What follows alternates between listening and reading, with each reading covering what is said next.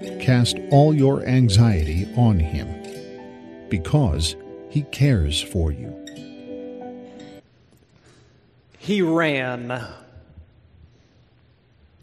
Adolf Eichmann was his name. During the days of World War II, Eichmann was the architect of Adolf Hitler's final solution to exterminate the Jewish people from Europe. He masterminded the Nazi death camps to help eliminate 6 million people. Auschwitz, Treblinka, and other death camps got their start in the mind of Adolf Eichmann. When Germany was finally defeated and World War II was won, Eichmann ran. He escaped into hiding in Austria, and then with the aid of a Franciscan monk in Italy, he received an Argentine visa and a falsified Red Cross passport. In 1950, he boarded a steamship to Buenos Aires, where he went under the alias Ricardo Clement. Eichmann lived his days with his wife, his 4 kids in a Buenos Aires suburb, working for a Mercedes-Benz plant, always with his eye over his shoulder. For nearly 2 decades, he lived as the world's most wanted Nazi, until Israeli special forces found him and brought him to justice in 1960. Eichmann ran. Have you ever tried to run? Have you ever been tempted to run? Have you ever been tempted to run away from your past, your reputation, what you've done? He ran too. His name's Semaj Booker. He had a terrible home life, to be honest. His dad abandoned the family. He lived with a lot of physical abuse, emotional abuse, a lot of neglect even from his mom. He escaped the pain most days with video games. And one day he decided to escape his pain for good. So on January 14th, 2007, 9-year-old Semaj Booker saw that his neighbor's 1986 Acura was idling in the driveway, and he jumped in. And he took off, started driving. He said he learned how to drive on video games. And as he drove through town, the police officers discovered him pretty quickly. When he saw the red and blue lights flashing in the mirror, he decided instead of pulling over to go faster. 90 miles an hour. Finally, that old 86 Acura, the engine died. But even then, he wouldn't leave the car. The police had to smash the windows in order to get him out of the car. And his mom, tired and overwhelmed from, I'm sure, a child who had lots of energy, she told the police, if he's in trouble, just don't bring him home. But they were forced to. Within a few hours of coming home that day, he ran again. He jumped on a bus to get to the airport. He went to the Southwest Airlines counter. He said his mom was on the other side of security in the terminal, and he gave a last name of a passenger on there, and so they printed him a ticket. Got through security, didn't need ID, under the age of 18, got onto the plane. The flight took off. A lady on the flight even shared her music with him during the flight, and he made it all the way to San Antonio. And there he was trying to get on another plane when finally security figured something was not quite right about this. He ran. Now, as for why he ran away, Semaj says it wasn't because he hated Washington State, where he grew up. It was he hated his neighborhood in Tacoma. He said he wanted to see his grandpa in Dallas. I wasn't running away from my mom. He said I was running to a better place. Have you ever tried running to a better place? He ran too. I mean, the heat was on. Sure, Jesus had been drawing the attention of Jewish authorities for quite some time. There were death threats. It was tense. But when the soldiers showed up to arrest Jesus, it got real. Judas, led the soldiers into the garden, and he kissed his rabbi on the cheek, and there was a scuffle with a sword, and a man lost his ear, but Jesus healed him. And then they arrested Jesus, and Matthew said, then all the disciples deserted him and fled. They ran. Mark even adds that one young man, maybe even John Mark himself, fled in such a panic, the soldiers grabbed him, and he ran out of his linen tunic, naked and afraid. They ran. Peter ran. Is it any wonder that Peter ends his letter with a key directive to the scattered and maybe battered Christians around the Roman Empire that were feeling the heat of their secular society all around them? The one who ran when hostility around Jesus grew more and more fierce thinks about all of his brothers and sisters in these churches, and after the shame of his own desertion, after the guilt of his own denials, he points to these believers in a new way. He tells them, we don't run, we stand firm.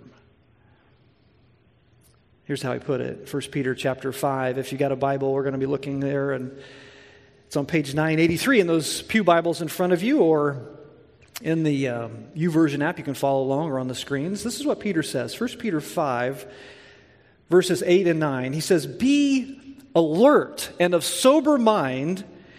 Your enemy, the devil, prowls around like a roaring lion looking for someone to devour. Resist him, standing firm in the faith, because you know the family of believers throughout the world is undergoing the same kind of sufferings. Do you hear his heart?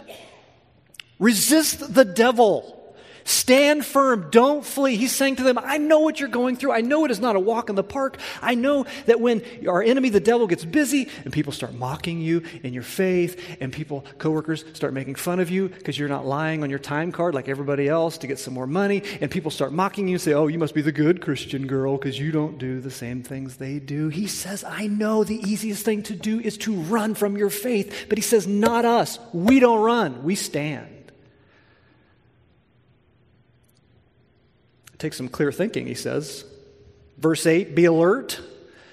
Already twice in his letter, the short letter, he said the exact same thing. Be alert. We need some clear-headedness. We need to be free from the confusion of our commitments or over-dependence even on our emotions. He uses a word here which described a soldier stationed on watch for his enemy. Peter reminds us to wake up, to put aside lethargy and apathy. He says here, quit sleeping on this culture because our enemy is prowling around and he loves to hide. Our enemy loves to hide these days behind screens, what we watch, what we read, what we fill our minds with. Our enemy loves to hide behind busyness in our lives. He loves to hide behind procrastination. Oh, sure, worship Jesus and grow in your faith. Absolutely. Sacrifice for the kingdom and give and go. All of that. Do all of that. Just do it someday. Don't do it today. And Peter says, no. When the lion's on the prowl, that is no time to sleep. Wake up, church, he says. Wake up. Be alert. Be ready. We are at war until the very end. There is no time for a nap because, he says, the enemy seeks to devour us. Well, that's a fun picture, isn't it? It's the same image of drinking something down. It's a picture of a beast swallowing its prey. It's the same word is used here in the Greek translation of the Old Testament to describe the big fish that swallowed Jonah. Your enemy wants to swallow you whole. Be alert. And when everything inside you screams, run, don't run. We don't run. We stand firm. Paul says the same. He told the Christians in Ephesus, he said, Ephesians 6:10, finally, be strong in the Lord and in his mighty power. Put on the full armor of God so that you can take your stand against the devil's schemes. Do you hear him? Or James says the same thing to his readers in James 4:7. Submit yourselves then to God, resist the devil, and what? He will flee from you. He runs. We don't run. Even Jesus would offer his perspective, John 15. If the world hates you, keep in mind that it hated me first.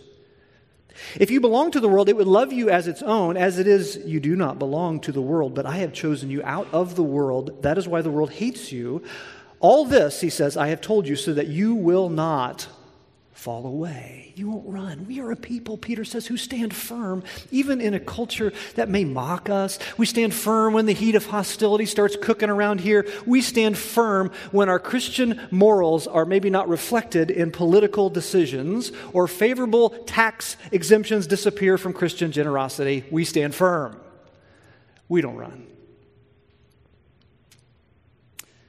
And yet, let's be honest, how many times this week have you found yourself running? So easy, man. I feel it. Maybe for you it's a group of coworkers or friends, and Maybe they're not even believers in Jesus, and they're putting a lot of pressure on you. Hey, you should come with us to happy hour after work today. And you know they drink too much and they get too crazy and it's too much. But man, you don't want to annoy them or irk them. And so you're just tempted to sort of run away from your own commitments. Or maybe you feel it, maybe you're in a relationship with a guy and he's putting a lot of pressure on you to do something more than you want to do physically in that relationship, but you don't want to make him mad. And so you're tempted to sort of run away from your faith commitments and life in Jesus. She ran.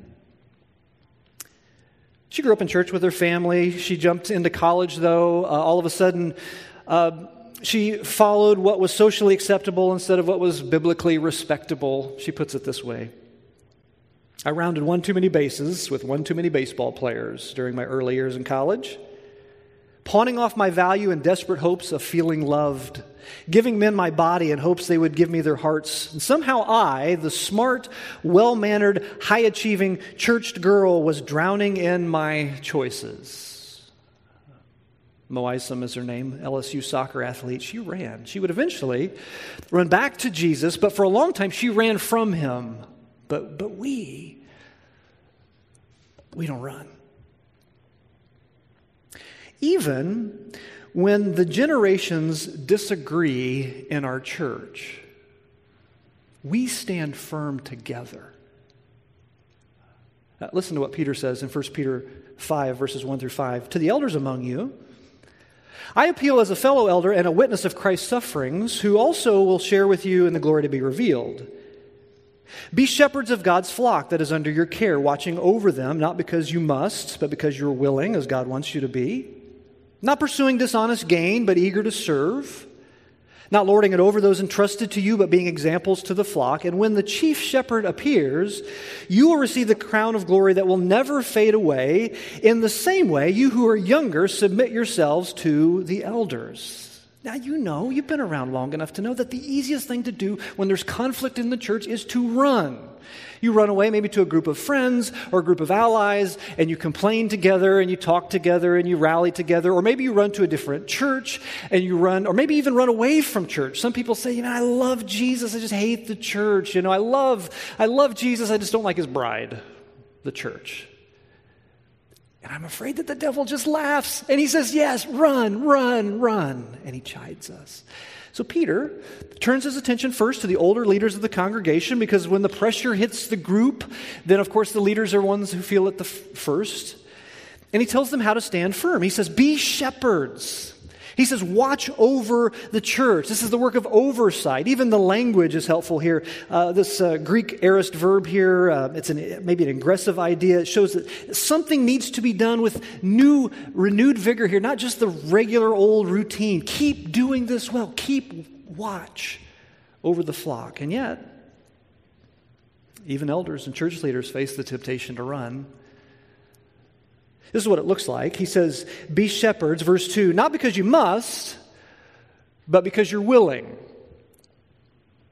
Elders and church leaders, and group leaders and teachers, they can run by thinking of their ministry as something forced on them. The pressure to pastor and lead and to love people where they're at, and then the added pressure of your family feeling some of those pressures, and then societal pressure. All of these things could make ministry feel like an unwanted burden. And I think some of you who are leading in here, I think you know that. You feel that temptation all the time. Run, just quit, get out of it, be done, move on. Or the temptation sounds like this. Verse 2, Peter says, be shepherds, not pursuing dishonest gain, but eager to serve. Again, as leaders of congregations with oversight over finances and resources, and maybe more over people, their talents, their abilities. The temptation is always there to take, to manipulate, to work it out for your own desires, especially when the pressure's on. But we don't do it that way around here. We stand firm around here. We are not about our own personal pocketbooks or our personal agendas. We're about our King. The temptation to run comes to leaders like this. Be shepherds, Peter says, not lording it over those entrusted to you, but being examples to the flock. Jesus pointed out in his ministry that the way of the world was for leaders to dominate over the led. That was their world.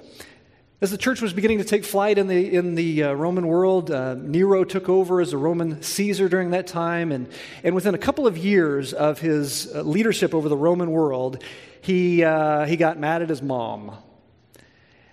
So mad, in fact, that within a couple of years, he decided to order her death.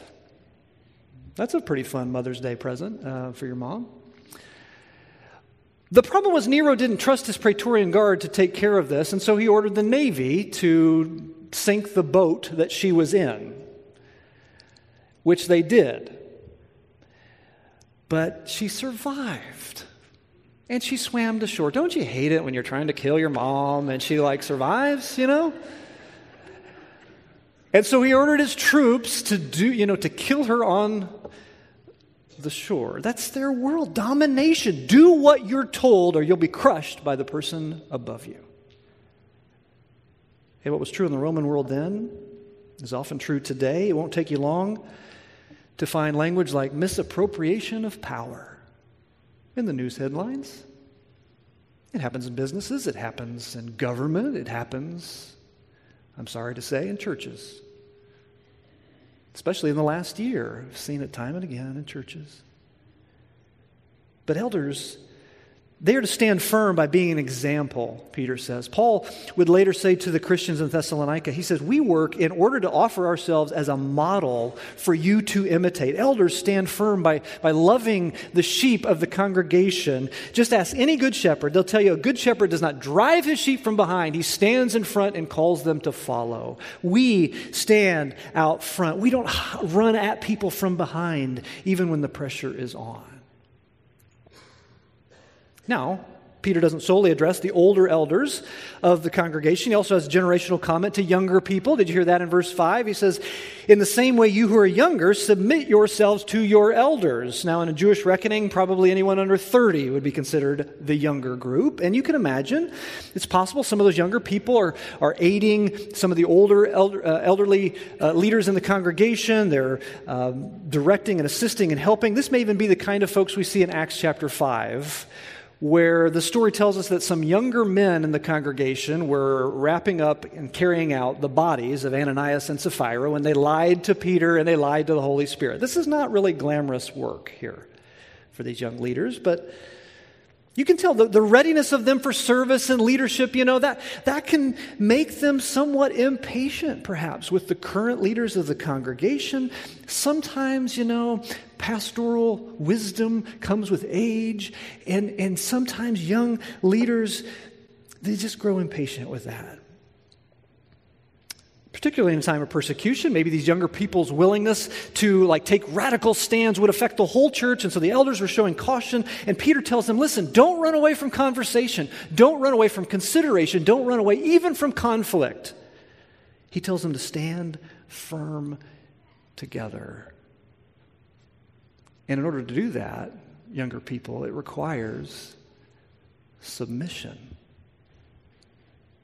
Even when the generations disagree in the church, we stand firm together. We don't run. He ran, though. John Mark joined the mission trip team with Paul and Barnabas. You may remember that story. It was a big affair. The young church at Antioch had a big worship service, and the Spirit set apart Paul and Barnabas for this mission work, and they laid hands on them, and they sent them off, and it was wonderful. They sailed for the island of Cyprus, and they were doing it, man. They were doing the mission of Jesus. They were making disciples of all nations, and off they went. John Mark went with them as a missions helper, as a part of their team. Paul and Barnabas preached all through the island until they got to a place called Paphos, and then something strange happened, something dark. They were trying to have conversation. They were witnessing to a government person named Sergius Paulus, but a sorcerer in town named Elymas opposed them and tried to turn the proconsul from the faith. Spiritual warfare ensued, and Paul, filled with the Spirit, stared down Elymas and cursed him into blindness. Now, that's a lot to take in. That'll rattle some folks, right?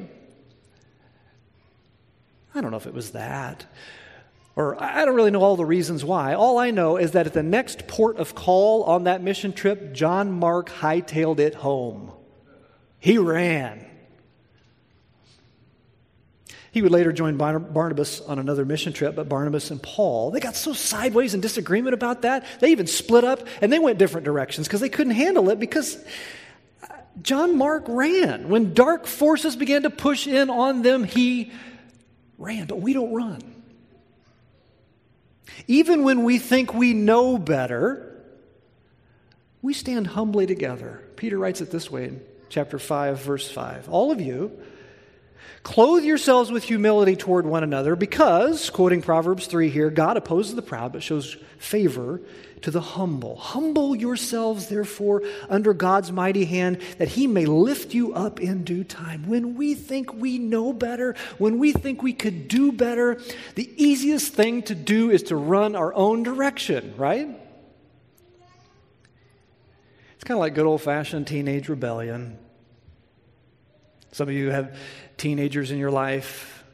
You know this magical time of life where for a long time as a parent or grandparent, you were wise and loving and helpful, and then all of a sudden, certain years of their life, you just don't know anything anymore.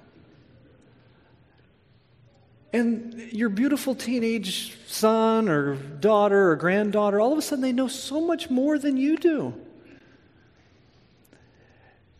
And it happens to us, too. The other day, it's been maybe a couple months ago now, Jody and I were coming to a church event, so we left my two youngest sons a credit card to go get a sensible dinner somewhere, and they decided to go to McDonald's. Okay, fine. Where the two of them purchased 80 chicken McNuggets to eat between the two of them. And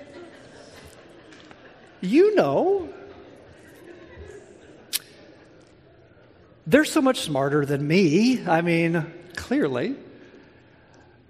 And the easy thing to do, of course, in moments when you know more than someone else is to run your own way. But we don't run. We stand firm, humbly. In fact, Peter offers a beautiful picture here. He says, clothe yourselves with humility. This is the only time this word for clothe in the Greek text appears in the New Testament, and its root referred to an apron that a slave would tie over their tunic so as to keep it from being soiled. It's a slave's service garment. Put that on, Peter says, when you serve one another. Put that on as you serve your God. Just like the towel wrapped around our Savior's waist when he bent down and he washed those disciples' feet. When we are tempted to run from each other because we know better and we know more, we stand firm by putting on our serving clothes and washing each other's feet. We don't run. We stand firm.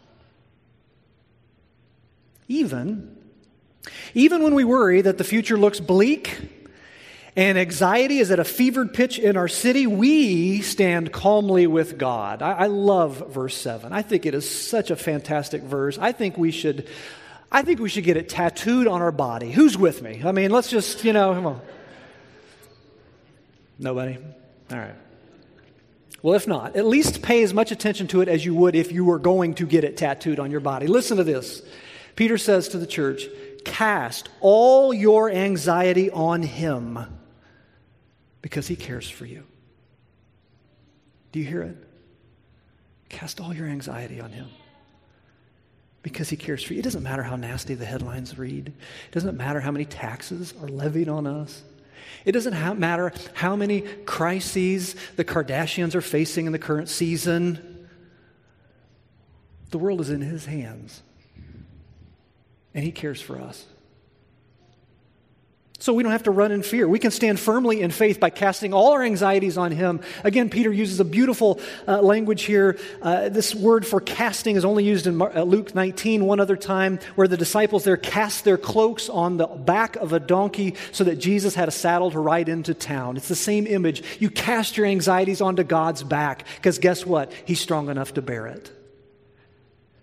So we don't have to worry, Jesus taught us, about what we need in life. We don't have to worry about food or clothes, he said, because God, he cares for the birds of the field, or the birds of the air and the lilies of the field. And so how much more does he care for you, his disciple, his child? He cares for you. So when pressure hits, especially in a culture that feels more secularizing, don't let anxiety win. Don't let the belief win that you've got to take care of it yourself. Let trust win. Psalm 62, I think, puts it better than I ever could. Trust in him at all times, you people.